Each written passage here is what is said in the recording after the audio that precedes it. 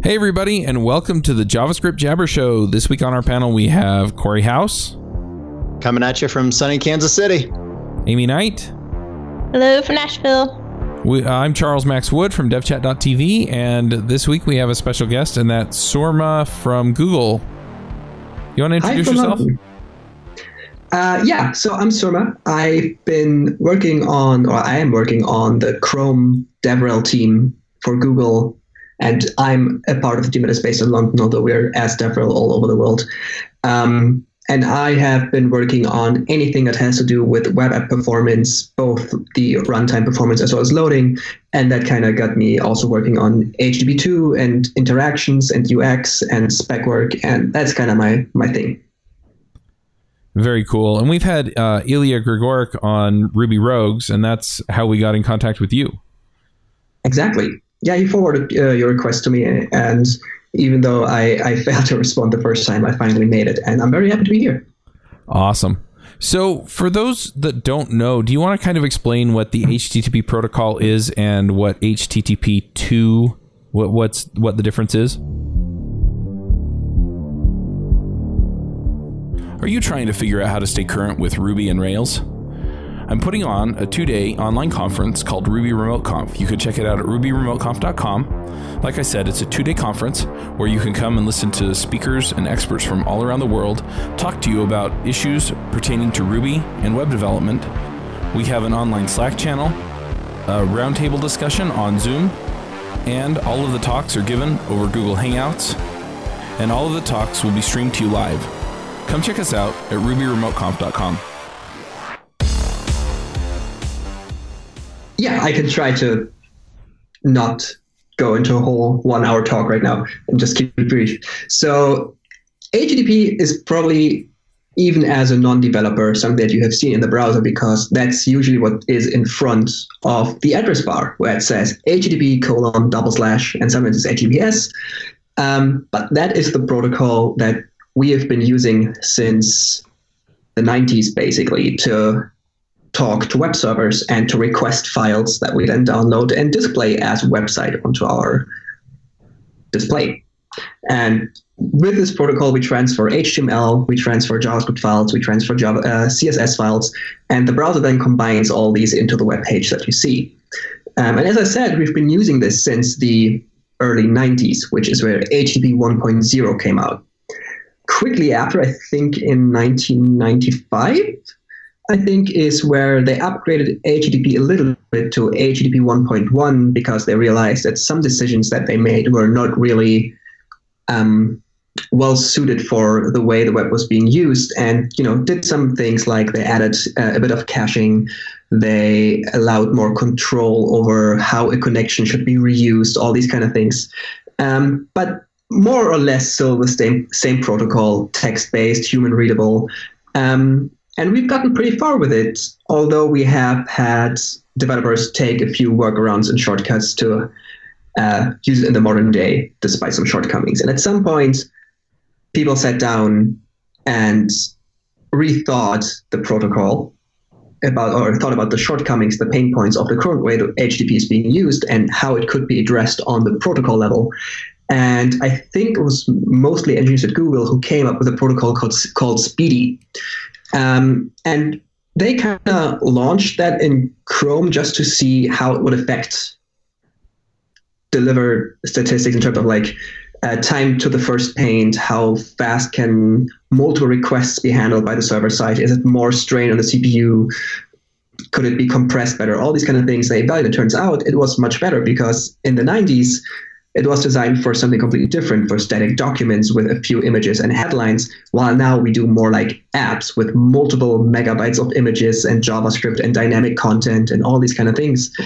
And after playing around with Speedy for a while, they tried to standardize it, and that's basically the foundation that they use to what is now the HTTP2 spec, the next iteration of HTTP.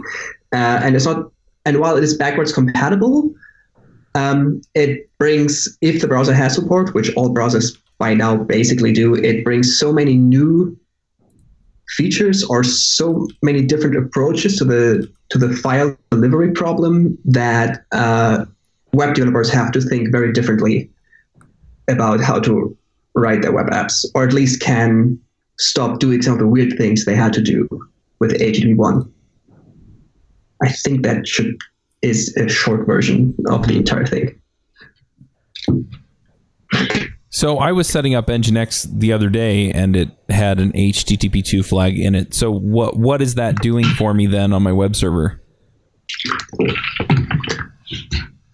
Like, what difference am I going to see, or am I not going to see any difference? So I've been giving a few talks about HTTP2, and basically I usually start and end my talks with, if you want to leave now, just enable HTTP2 and you will get better performance. Because that's pretty much what it is. If you don't touch anything, you just keep doing what you're doing, you do the same build pipeline, you have your gulp tasks and whatnot, and all that set up, and you just enable HTTP2 on your Nginx, on your Apache, or whatever you're using, you should see a 20, 30, 40, 50% improvement in loading time. And that is due to multiple things that are happening. So one of the biggest things that is happened with HTTP2 is the problem of head-of-line blocking is gone. Well, so one of the issues by design in HTTP1 was that if you send out a request, you had this connection, you sent out a request, and that connection couldn't do anything else until the point where the response from the server came back.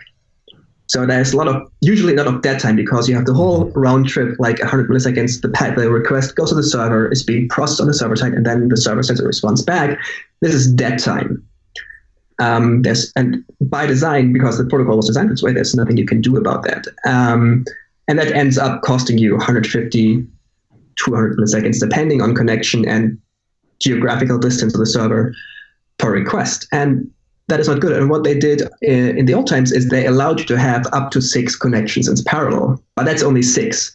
And if you think about how websites are usually written nowadays, that you get the index HTML, and the index HTML references like 4 CSS file and 8 JavaScript files, you get to feel that limit of 6 connections very, very quickly. And HTTP2 doesn't have it anymore. So on HTTP2, you only have one single connection. And all these requests and responses basically share that one connection, or being multiplexed onto that single connection. So if one request is done sending and just waiting for the answer, another request can take over the connection and just continue sending and utilizing the bandwidth that is available, which most of the time, on average, gives you 30% speed up in terms of loading time. And that's probably the biggest thing. And as a result of that, head-of-line blocking is the biggest reason why we have practices like bundling and image spriting, and basically reducing the number of requests by packing multiple resources into one file. And even though you shouldn't have your website go into like having 1 million files, you can now stop the bundling and the spriting thing unless you have a really big number of assets. But in general, you can probably stop doing the bundling and make better use of caching, because now you can use per file caching, because HTTP2 can handle multiple requests much, much better than HTTP1 could. So if you just enabled Nginx to use HTTP2, you did the right thing. Yay, the right thing for me. So I've heard some mixed advice on exactly what front-end developers should do when they're working in HTTP2. Some people have really tried to simplify it down to say that bundling all your assets into a single file is now an anti-pattern. And I get the impression that that is true, that in HTTP2 that you're better off splitting into many separate bundles for performance so that you can get those benefits. Because effectively, if I deliver a single bundle, I'm really missing out on some of the core benefits of HTTP2. Is that correct? Yes, and also some core benefits of HTTP1. So having everything in one big bundle is definitely an anti-pattern, because one of the big issues is that this bundle is usually very big. Like, we're probably talking about 500, 600K, probably much more on the average website. And the point is that if you update your website, even 1 byte change will completely invalidate that big bundle. So if the user revisits the website, they have to re-download the entire bundle. While if you have all your files separate, they only need to re-download the one file that changed, which is probably much, much smaller. And that's a benefit that's actually already in HTTP1 caching, but due to the best practice of bundling, it could never be really used.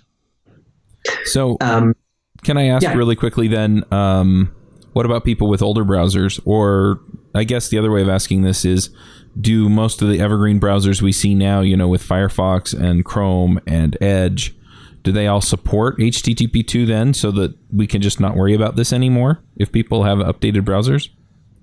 Yes. So in general, so there's multiple things here. In general, the answer is yes. All the evergreen browsers do support HTTP2. I usually say if you have a very specific target group, just look at CanIUse. You can actually, what I didn't know until I learned about this, is that you can upload your Google Analytics file or your data to caniuse.com, and it gives you statistics, what features on your specific visitor group is available. So, for example, if you were an India-based company with a very exclusively Indian demographic, that is one of the rare instances where you probably shouldn't switch to HTTP2 just yet, because the UC browser is very, very popular over there, and it's one of the only browsers that doesn't have support for HTTP2. Pretty much all the other ones do. If I'm not mistaken, even Edge has HTTP2 support. I'm trying to verify this now real quick. Yeah, even Edge had support with Windows 10, not on Windows 8. But, it's kind of there. And one of the things that's probably important to make clear is that HTTP2 is backwards compatible. So if a browser doesn't support HTTP2, the server is required by spec to fall back to HTTP1.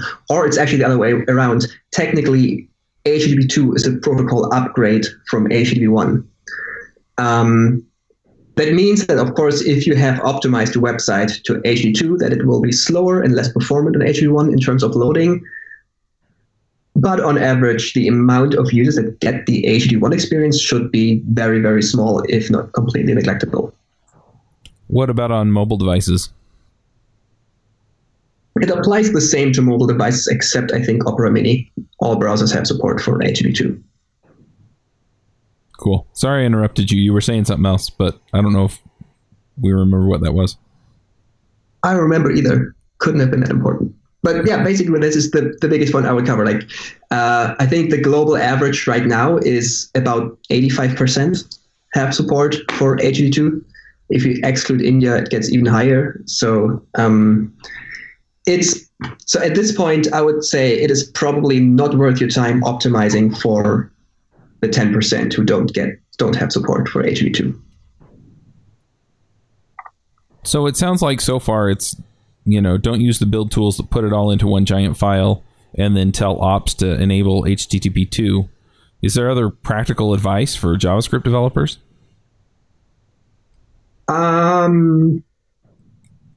For JavaScript developers as a node, or just like web developers who do JavaScript? Either one. So one of the things that some people do, which I think is an easy thing to try into, is that they start setting up HTTP2 on the web server that you usually spawn with your app, like if you do node development. But most of the time, so one thing, actually, I think I didn't mention at all, is that HTTP2 is always encrypted. So you always need a certificate with HTTP2. There is technically a spec for a clear text version of HTTP2, but all the browsers have opted out of implementing that, which is one of the ways that they're trying to push HTTPS forward, that all sites should be encrypted by default. And since Let's Encrypt is there to just give you free certificates, I don't think that is too much to ask at this point. So you will have to have HTTPS set up. And that is one of the reasons why when you're actually deploying an app, you probably want HTTP2 to be terminated at the load balancer stage and not be used to communicate between your individual instances of your app. Basically the same that you would do when you had normal TLS, that you would terminate the TLS encryption at the load balancer and just have normal HTTP1 behind the edge and the backend to talk to between the instances. So if you'd want to do HTTP2, unless you do static hosting, you probably don't want to set up an HTTP2 server yourself, but just put a load balancer in front of it, or just use anything that already has configured for you. For JavaScript developers, it shouldn't be any different, except if you, for some reason, somehow rely on your module bundler to do things for you, because now these files are probably separate, which is a good thing. But something that you should be aware of, because they're now not bundled anymore. So I guess one of the very few benefits of the bundling was that you did a request for that bundle, and you would know that all the dependencies you could possibly need are now available because they were all bundled together in that single file. Now it's a little bit different, because when you request something, it will only respond with the exact thing you requested, and that might have dependencies which will spawn additional requests. And there's two things that you can do about them and that you probably should do about them. The more safe version for now is to use link preload headers or link preload meta tags, which once the browser encounters them, instructs the browser to go ahead and fetch that resource, because you're basically guaranteeing to the browser that these resources are going to be needed later on. And then there's the even more, the newer version, the more bleeding edge version of using HTTP2 push. And that's actually super interesting, because what it allows you to do is, from the server side, if a request for index.html comes in, the server can then go and say, you just requested index.html, so I'm pretty sure you're going to request the app.css and the app.js file, so I'm going to just give those back to you as well, even though you haven't even requested them yet. And that basically puts them in the browser's cache, even though it's not completely true, but it makes them available on the browser side. So if the browser wants to go up and fetch them, it can already stop, because they're already there in memory cache, and just grab them and use them on the page, which shaves off a lot of loading time, because again, round time trips are about 150 milliseconds or something. So that saves a lot of time while loading. The guidance here is still somewhat developing, because HTTP push is still newer than HTTP2 itself, or it wasn't implemented at the same stage as HTTP2. So lots of browsers just started with HTTP2 without the push support and are now pulling up push. But one of the patterns we've been advocating a lot for is called the purple pattern, and that's probably something I should explain later, but I don't want to derail everything. So I hope that answered your question. Mm-hmm. Yeah, it does. I keep interrupting with questions, though, so I'm going to let somebody else ask. So I just want to get back to the whole having servers using HTTP2. I mean, you talked about that a little bit, but like if I am a Node dev, a .NET dev, a Java dev, and I'm at a small enough shop that either I'm full stack and I'm dealing with the server and putting that together, how do I go about getting this? Getting HTTP going for my site? Or what about, is there hosting facilities out there that are most of the public hosting facilities out there, like any of the common ones, are they using HTTP already? As far as I know, most of the infrastructure as a service companies do offer HTTP2. So I know that Google Cloud Platform does HTTP2 also for custom domains if you have a TLS certificate for it. I'm pretty sure AWS does the same. I know it for their S3 buckets. I'm not so sure about their bare metal offering, basically. One of the things you can always do is to use the free offering of Cloudflare as a CDN, because they basically just give you a certificate and HTTP2 for free, which makes a lot of sense, because it should only be used from on the edge server, so as a CDN layer, because it makes the transferring of the file so much faster. So I personally mostly use it right now, or use HTTP2 by using Cloudflare, which is really, really convenient. Yeah, but basically what I meant earlier is that you should just keep an eye out on the fact that you don't want to use HTTP2 to talk between your different microservices because you don't want to have the encryption overhead. And at server-server connection, you don't have the limit of 6 connections that browsers impose. So the whole problem of head-of-line blocking is not really there. And you don't do caching on that layer usually anyway. So it's not worth spinning, generating your own certificates just to have HTTP2 for server-to-server communication.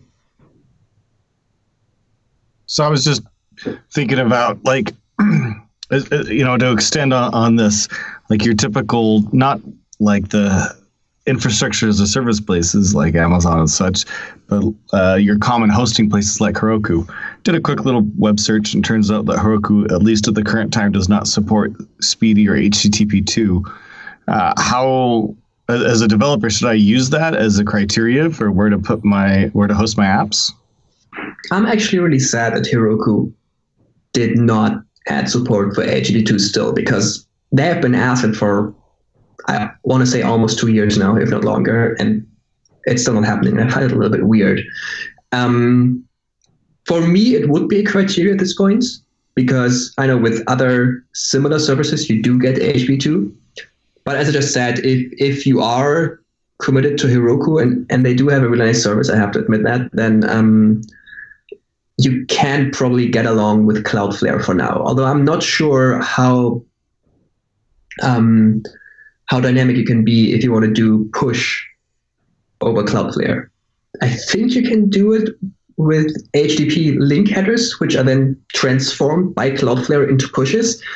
But I have not tried that out, so I'm not sure how reliable or performant it is.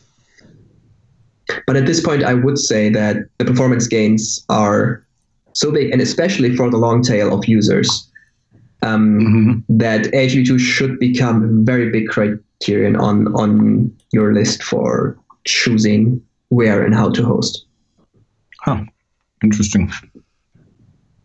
I guess I'll go ahead and ask you. I'm looking at your doc, and you have a bullet point about local development. Was there something specific that you wanted to share about that? Oh, yeah. So local development is currently, is a little bit painful because, as I said, HTTP2 is always encrypted. So what that means is that you will need a TLS certificate for localhost, which you can't get anywhere. So what you would have to do is you would have to bust out your OpenSSL command line tool, generate a self-signed certificate yourself, use that, and then realize that your browser is going to complain about a self-signed certificate, and you have to click through the I accept this security exception kind of dialogue until you can finally start developing with a certificate locally. And that's really, really annoying. And so what I did is I sat down a while ago and I wrote a tool called Simple HTTP2 Server, which is very much inspired by Python's Simple HTTP Server, which is, I think, very popular amongst web developers because you just started with Python-m Simple HTTP Server to spawn a web server that serves the current directory that you're in. So to do like little hacky things, that's a command of news, but I wanted to have the same thing for HTTP2. And that is exactly what it does. I wrote it in Go because that would allow me to basically just distribute binaries around which people could just download and use. And that tool does all this certificate generation shenanigans for you. So basically you just type the command and you have your web server. And that has been proven to be really, really useful because it actually allows you to test out the performance gains locally with DevTools network throttling to see what the impact is.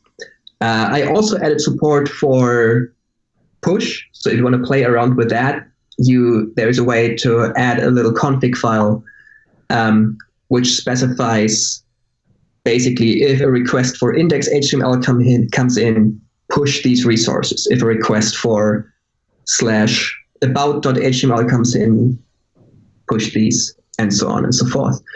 And that is basically just showed me that this is a big developer pain point. So I've been talking to the Chrome team, and it is still ongoing, that right now, which is really annoying. If you do that, it kind of works. So it actually works. You can just start the web server, go to the local URL.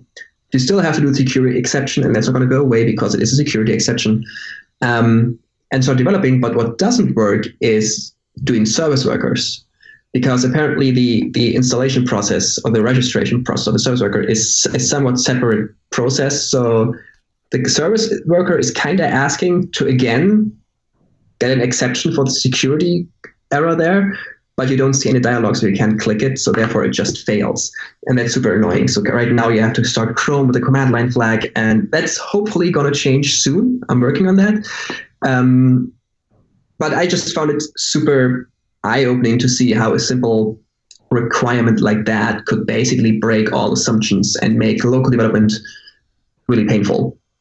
So I try to encourage people to download and try out Simple HTTP2 Server. Just use their, for example, blog, serve it locally with the old Python Simple HTTP server, throttle yourself to like 3G, something like that, and watch the loading time, and then switch over to the Simple HTTP2 server, do the same thing, and see how it just is, on average, just faster. And that if you experience it firsthand, it should hopefully be pretty convincing that at least your static assets, if not all of it, should be on HTTP2.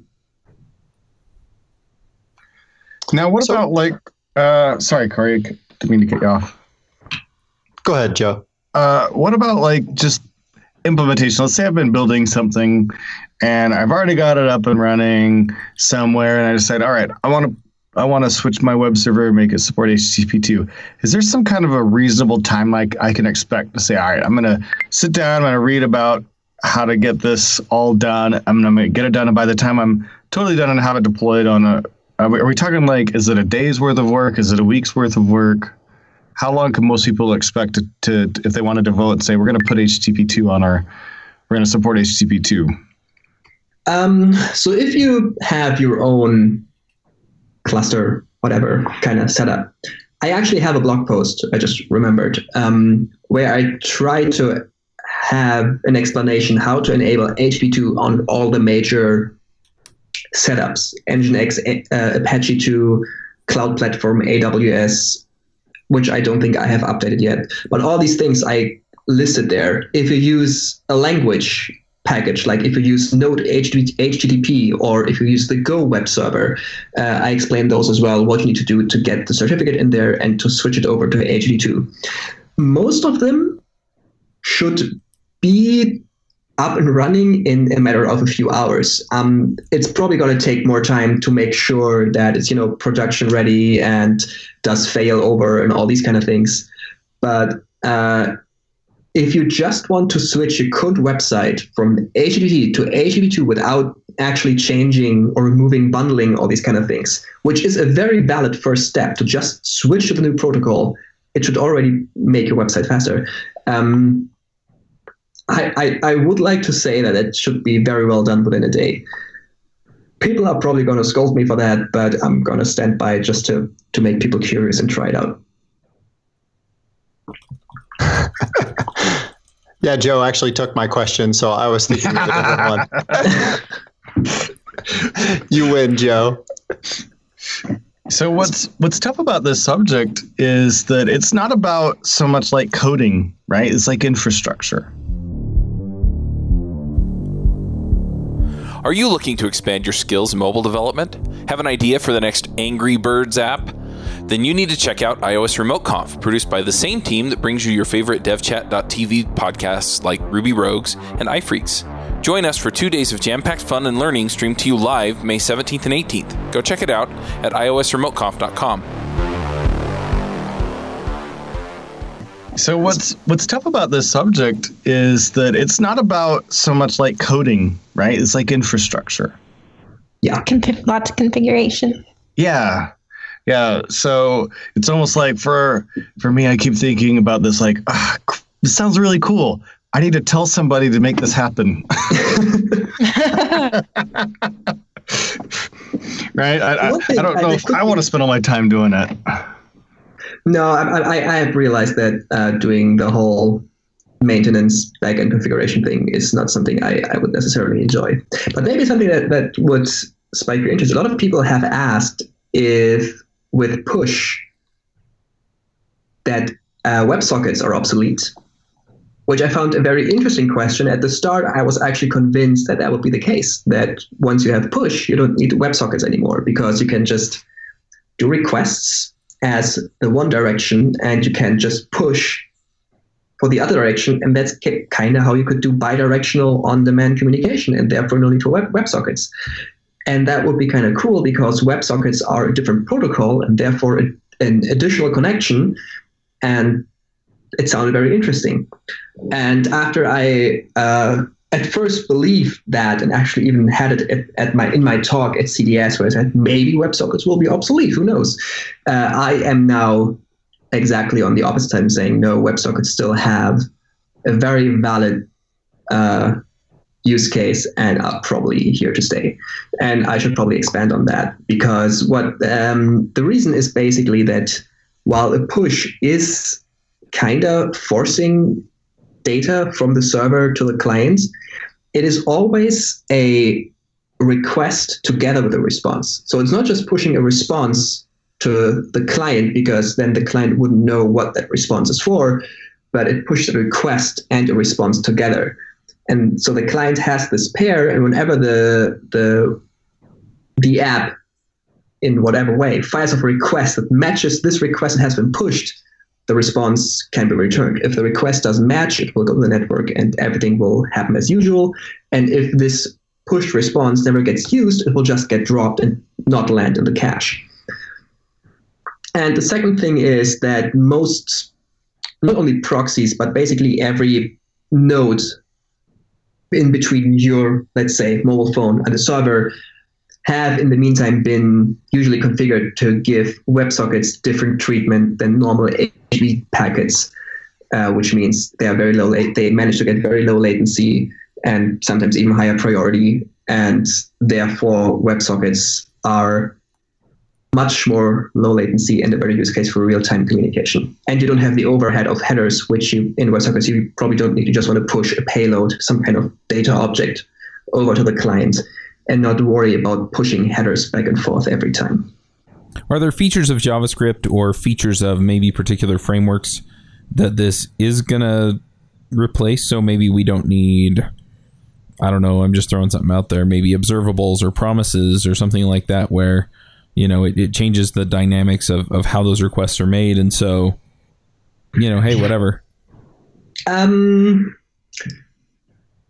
know that's a poor example because that's dealing with asynchronous calls, but I know, but I know what you're getting at. And I think by design, on the surface level, it really shouldn't. Like everything should stay the same. It should be just a protocol layer change without any changes without any necessary changes. Mm-hmm. What I could see happening though is that cookies could get potentially used more than they are now. So one of the things that I didn't mention so far is that HTTP2 also has a new compression for headers. So I guess you all know that usually when you head to a web server, you usually enable gzip compression because it's a lossless compression. So there's basically no downside, and you make the amount of data that needs to get transferred smaller, which is yay, that's good. But one of the things that never compressed, even with gzip, were the headers. So gzip compression only applies to the content, not to the headers of the request or the response. Those are always plain text. And that meant that if you had lots of cookies or lots of custom headers, those would just be data on top of your request or response that had to get transferred. And cookies would have to get transferred every time, which is why right now there is the best practice of having a specific subdomain that has cookies, and you said the content should not be on that subdomain, so that you don't send along your cookies for every static image that you grab. HTTP2, however, added a compression called HPAG, which compresses headers. And the cool thing about that is because now all requests share a connection that it's not just compressing them like gzip, but it can also reference headers from earlier requests. So for example, if you have a cookie, like an extremely long session ID, or maybe you even encode your entire session into a cookie, it will only get sent once, because from there on in, the compressor can say, just reuse the same header from like 3 requests ago. It's still the same value, which is super cool, because I know that back then when I got started with web server development in Go, that there was a module that would basically not give you a session ID, but encode or encrypt rather the entire user session into a cookie. So it's basically a JSON object which had like the username and the current settings and whatnot in the cookie, would encrypt it with a server-side key and put it in a cookie. And of course, they warned back then that this would not be a good idea, because that cookie would be sent on every request. But now it would actually be different, or it could be different, whereas like, actually, that's not even that bad anymore. So I'm speculating here, but I could see that actually change, that frameworks are more liberal in offering cookie-based sessions. It's just one example. Very interesting. Another thing I just realized that I mentioned earlier, and I thought I should expand on, is Purple, which is something that frameworks should offer. And I think Polymer is doing that right now with a command line tool. And that is a design pattern that takes advantage of HTTP2 push in combination with service workers. So that's like the ultimate leading edge combination, but it actually is so good when it comes to loading performance.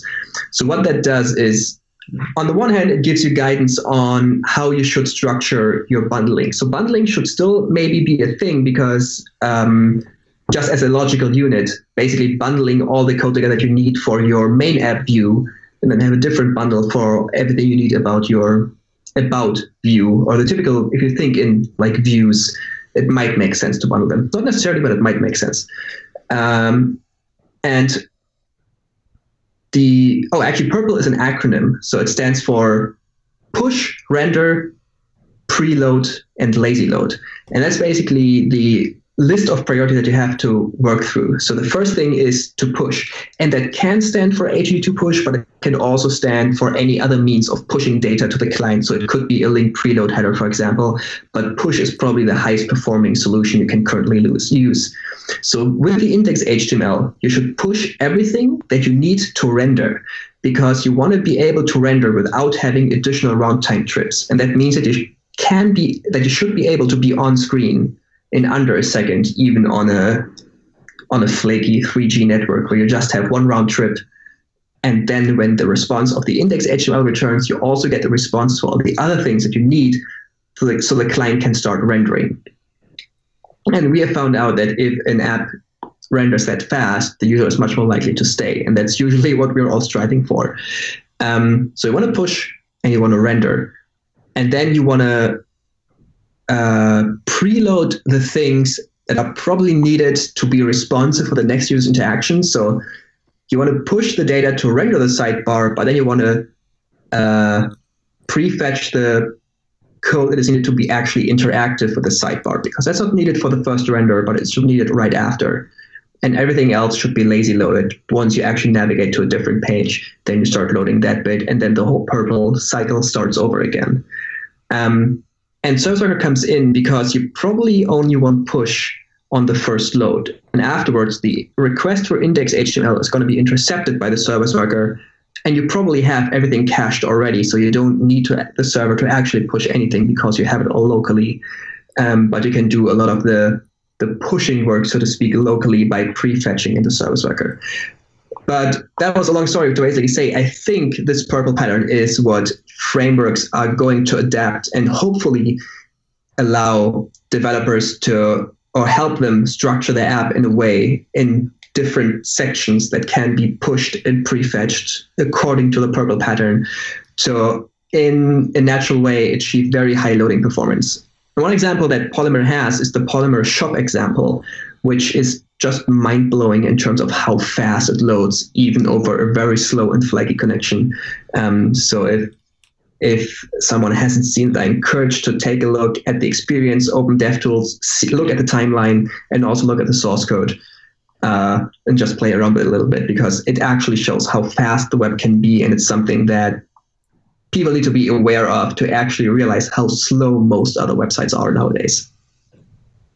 And for anybody listening, if you just type PRPL into Google, the first hit is what you're looking for there for more reading. This is definitely something worth reading about.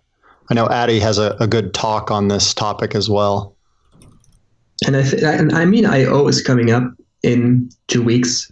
I'm pretty sure we're going to have more content then for that as well. But yeah, I should have mentioned it's actually PRPL and just pronounced purple.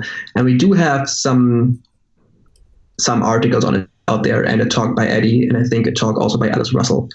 Definitely worth watching. I think it's going to be one of the more common patterns in the coming year. So here's kind of a larger question. This is something that I'm struggling with a lot. A lot of us as developers, as our careers go on, we're being forced to become more and more specialists in more narrow areas just because there's so much to know in these given areas. And I'm thinking about even more right now I'm somebody who's front end focused, but I don't feel like I have the time to dive deep into as deep into performance as I'd like to. And I think the conversation we're ultimately having here is largely about performance. I think you agree that's the primary benefit of HTTP 2, although there are some other obviously security benefits because you're being forced to do the right thing there. Do you think that whose responsibility is it at an organization to get people on HTTP 2? Do you see this as a DevOps responsibility? Do you see it as a front-end developer's responsibility to push this? Where are you seeing companies getting the inertia to make these sorts of changes? And when we talk about Purple too, now Purple I feel like is more obviously UI, but this thing with HTTP 2, who's making it happen? Who do you think should be driving this? So the people who actually literally make it happen would probably be DevOps, because they have to put it to flick the switch. But I feel like the people who have to apply the pressure to their reporting chain, I like however it works in your startup / company, the main concern that you should be after is user experience. Make this website load fast. Make this web app feel like an actual app and be snappy and be there immediately.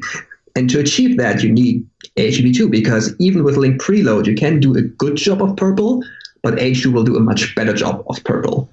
So when you're a front app dev and you're trying to do the Purple pattern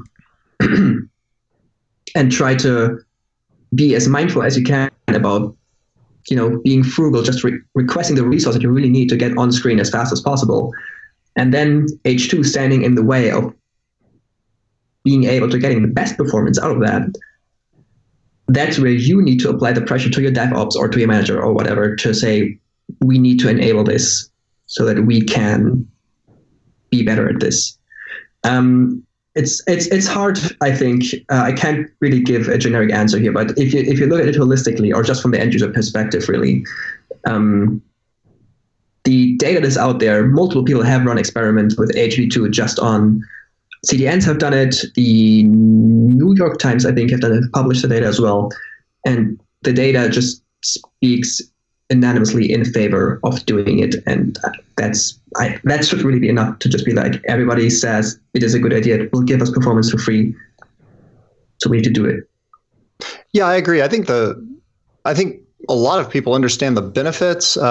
I think the interesting thing is this has a lot of the same problem as some other things that are struggling to gain broad adoption quickly. I look at things like GraphQL, for instance, that lots of people are excited about. But the reason that GraphQL isn't gaining adoption as quickly is the people that are most excited about it are front-end developers. But to actually implement it, you have to get other people involved on the back end, and there seems to often be this separation. So I think some of the same things happening here, because I'm looking at myself. I'm not in a huge company. I'm working at a company about 500 people, but nonetheless, I have a lot of power to do basically whatever I want on the front end. I have a lot of autonomy there. But the minute that I have to move back to the servers, it becomes put in a request, lots of meetings, lots of justifications. What are the risks of this? What are the performance implications? So I think what do you feel like is the best way to justify these things to to DevOps, because the hard thing is DevOps really has very little incentive to be that excited about this because they don't have the incentive to worry about performance in the same way that a front-end developer does. And really, it's the front-end developer that gets to say, hey, boss, look, I accomplished this awesome thing, whereas the DevOps person is unlikely to put this on their, hey, look at this great thing I accomplished list. So yeah, I guess see what you're getting at. I guess to some degree it comes down to having the conversation that you and I are having here, where to some degree you have to do the sales pitch with DevOps to justify this work above all the other things that are keeping them very busy. Yeah. So I guess giving it a high priority, that is probably the tough bit. In terms of what can go wrong, it never is the ideal world, but theoretically, it should just work. It should work transparently. It should literally be a configuration switch, like one variable in your Nginx configuration, provided you already have HTTPS set up, and all good citizens usually do. And then it should just work, and nothing should change in terms of how the servers operate and how they behave.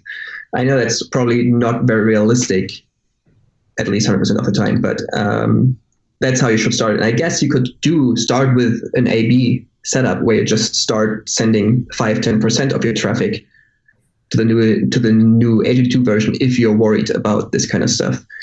Again, the driving factor should be the motivation behind it should be that it makes your user's experience much better. It should load faster, and I've seen multiple studies where it's being said that faster load times correlate with more conversion, whatever you're trying to convert for. I think Amazon actually said most famously that 100 milliseconds in load time meant a 30% drop off in sales or something along those lines. Don't quote me on that. I would have to look it up. But load time usually means literally money in the bank. And that should be a very good argument to do it. Totally agree. Yeah, get to the bottom line. So do you have, in your experience, have there been any big surprises where somebody switched over to HTTP2, they thought it'd be easy, and it turned out they overlooked this particular thing? Other than HTTPS being the obvious, hey, you needed to get that on first, is there any other big stumbling blocks that people consistently hit?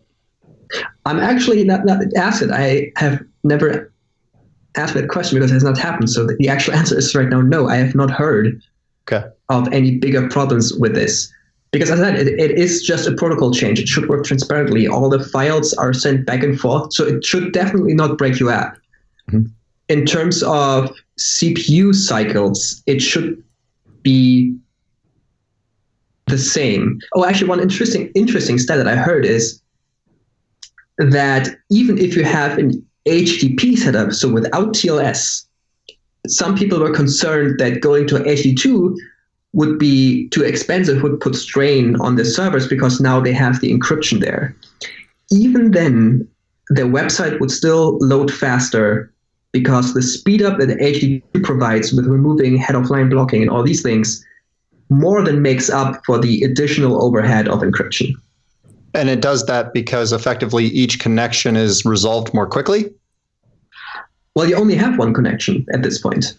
Okay. So it only has to build up one connection, and then everything is sent over that connection, which also means that bandwidth is usually utilized much more efficiently than the HTTP1 counterpart. Gotcha. One thing that I'm curious about too is, I've done back end and front end. The question is, does this tend to affect the performance of the back end? I mean, we've talked a lot about front end performance, but what about back end performance?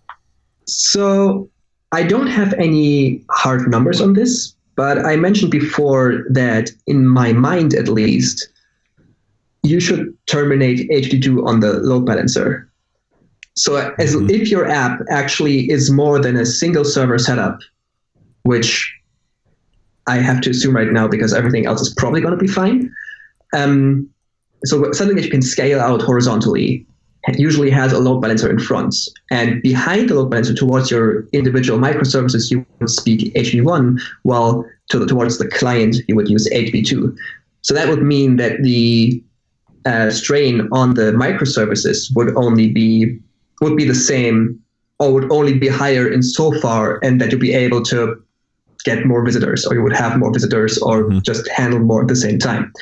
If you have a single server setup, then I don't have any numbers. I would assume that there would be a little bit more strain because yes, now you have to do encryption, but I think like in terms of loading performance, it would be better, but maybe a little bit more strain, just like adding TLS. I don't think that the header compression or the protocol itself would increase the load, specifically also because the protocol is now binary, so there's no text parsing, and I would think that the engineers made the parsing more efficient than the old text-based version. But that is now, again, speculation on my part. Probably something I should look into. It's a very interesting question. This episode is sponsored by Hired.com. Are you searching for a new job? That can be stressful, scary, and time-consuming. Pushy recruiters try to sell you on roles you don't actually want, and the job boards make you feel like you're throwing your resume into a black hole, never to be seen again. And sometimes you go all the way through the interview process just to find out at the very end that the salary, offer, or company culture doesn't match what you're looking for. Hired is the world's most intelligent talent matching platform for full-time and contract opportunities in engineering, development, design, product management, data science, sales, and marketing. We make your job search faster, focused, and stress-free. Instead of endlessly applying to companies and hoping for the best, Hired puts you in control of when and how you connect with compelling new opportunities. After completing one simple application, top employers apply to hire you, and on Hired you receive personal interview requests and upfront salary information so you can make informed decisions about what opportunities to pursue over a condensed timeline. Hired offers access to more than 4,000 innovative employers, including big brand names like Facebook and smaller emerging startups. The size and type of company you want to connect with is totally up to you. And we help you find new opportunities in 17 major cities in North America, Europe, Asia, and Australia. Open to relocation? Let them know. Your privacy and autonomy in your job search is of utmost importance. And if you go check them out at the show's link, that's Hired.com/JavaScriptJabber, you can get double the hiring bonus that they offer. That's $600 instead of $300. So go check them out at Hired.com/JavaScriptJabber today. Than the old text-based version. But that is now, again, speculation on my part. Probably something I should look into. It's a very interesting question. All right. Well, I've got to get ready for another podcast, so I'm going to push us toward picks. Is there anything else that we absolutely should cover, though, before we get to picks, or have we covered pretty much everything that we need to? I think we're good. I'm trying to remember what I put in the doc, but I think we covered everything that I thought was important. All right. Well, let's go ahead and do some picks then. Amy, do you want to start us off with picks? Yep. So since I wasn't here last week, this is one that I wanted to share. It's like a little game. I know there's a Flexbox game a while back, but this is for CSS Grid that's coming out, and it looks pretty cool. And then my other pick is an International JavaScript Conference. It's in October in Munich, Germany. I'm super excited that I'm going to be speaking there. So if you feel like taking a trip to Germany to learn more about JavaScript, I would highly recommend going. And I'll put a link for both those things in the show notes. That's it for me. Joe, what are your picks? Can I pick something that I haven't seen yet? Guardians of the Galaxy comes out Thursday night, and how can I not pick that? Like, it's volume 2. You should go and see it. Of course, it'll be out by the time people hear this. So I hope that I really don't pick something bad. I can't imagine it's bad. Marvel's done such a great job with movies. I think that they deserve the benefit of the doubt. So I'm going to pick Guardians of the Galaxy, even though I haven't seen it. It's going on. Is that the new Superwoman? What's the new Superwoman? That's just Superwoman. Oh, yeah. Amy, come on. That's DC, not Marvel. I thought I'm a girl. That's not. There is a new Wonder Woman coming out, I think. There are so many women that know way more about this than I do. Sorry. Well, okay, so let me give you a primer here, Amy. You cut that part out. Wonder Woman is DC. I thought DC and Marvel were the same thing. No, DC and Marvel are different, and Guardians of the Galaxy is Marvel. Okay, can we seriously cut this out? Because I'm going to hate email. Like, not kidding. Like, really? I'm not kidding. Okay. I'm not kidding. But I'm going to remember this forever. Okay, I'm sorry. I'm a figure skating ballerina. I don't know this stuff. All right, Joe, pick it again. All right, so I want to pick Guardians of the Galaxy coming out on Thursday night. I haven't seen it yet, but I feel like Marvel has done, and Disney, of course, have done such a great job with the Marvel movies as a whole that we could definitely trust that it's going to be a good, fun movie. Unlike DC, an entirely different thing, all of their movies so far have sucked. And Wonder Woman looks like it might not suck, and I really hope it doesn't suck, but it's probably going to suck. So that's my pick. Guardians of the Galaxy.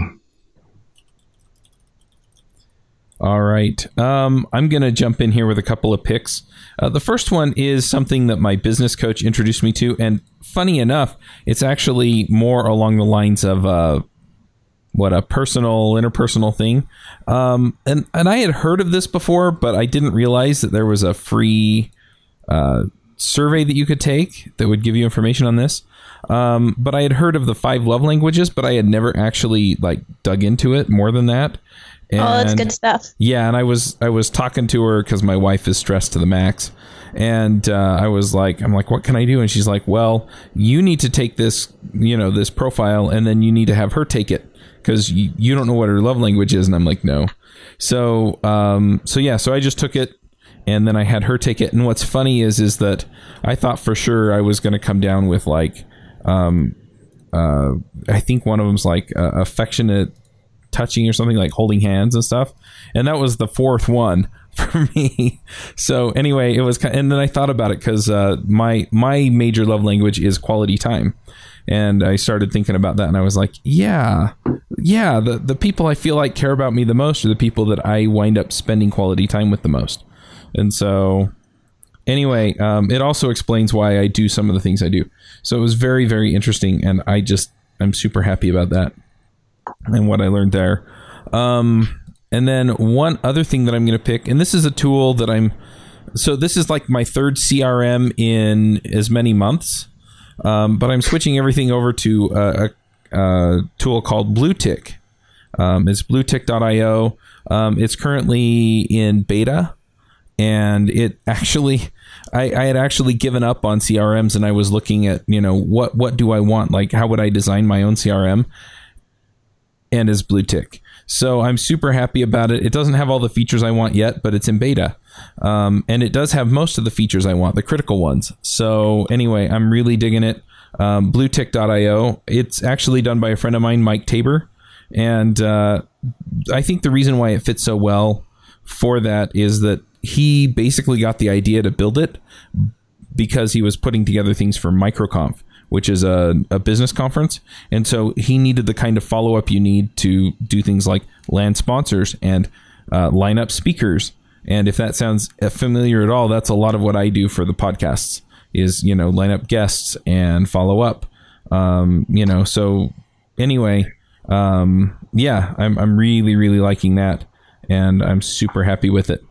And then one last pick, and this is something that I've been doing just to kind of unwind. And this is a game that's been out for a while, and I've had for a while, and I've beat several times. But I'm replaying Diablo 3, and I'm really enjoying it. So I just started the same thing. I mean, you just run around and whack monsters. And what's frustrating to me is that I created a new character, and the highest I can set him is to hard. And yeah, I'm just... I don't even come close to dying. It's kind of anyway. But anyway, so I'm really enjoying it. And so if you want to hop on and go play multiplayer or something like that, let me know. My username is CMaxW, the same as my Twitter handle, CMAXW. So anyway, I'm happy to connect with anybody on there. Surma, what are your picks? Okay, so I have 2 picks, and the first one is a little bit vague, but my first pick is JavaScript modules, because we have now reached the point where, at least behind the flag, all major browsers have support for them, and I'm so excited about it. We can now, after I don't know how many years of ES 2015, we can use the import statement and actually import additional files and have them load, and don't have to resort to other implementations of module loaders. And I just want to start playing around with that and see what it offers in terms of ergonomics, how it's going to change how we structure apps, and how it's going to play together with HTTP2 as well. And I think it's just super exciting that we can now explore that territory of things that I have gotten that question so often on why were modules in ES 2015, but no one implemented, and you always had to clarify it was only the syntax, not actually the loading was not part of ES 2015, which really didn't make sense. But finally, slowly, we are rectifying that. And I think only Node is still actually working on the implementation. Everybody else has it shipped behind the flag. And I think it's going to be good. It's going to be really interesting. And my second pick is a game as well, which I played it a long time ago, just a little bit, found it boring. And for some reason, I tried it out again, and now I'm completely addicted. And it's Factorio, where you build. Your job is to build a factory where you start mining and turning those into resources. You mine iron ore, turn into iron plates, and you can turn those into conveyor belts and then automate the entire factory and bootstrap yourself up to the point where you reach the goal of the game, which is to launch a rocket into space with a satellite. And that sounds kind of dull, but it is amazing, especially if you are somewhat like a optimization and performance geek like I am, where you actually obsess over the items per second going over the conveyor belt and how many factories you need to fully satisfy that throughput and optimize everything and have like really nice symmetric layouts.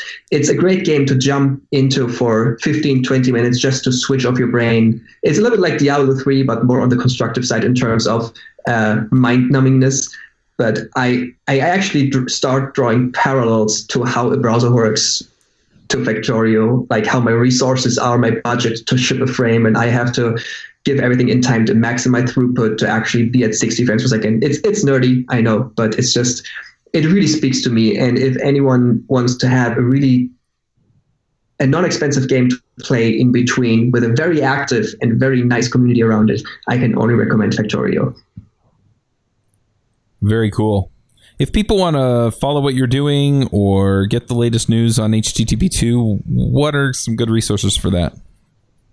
I have to admit, I mostly broadcast my stuff over Twitter, where I'm Das Surma, DAS Surma. Very happy to keep everyone up to date on HTTP2 or answer questions. Not only HTTP2, but also loading performance in general and web app performance in general.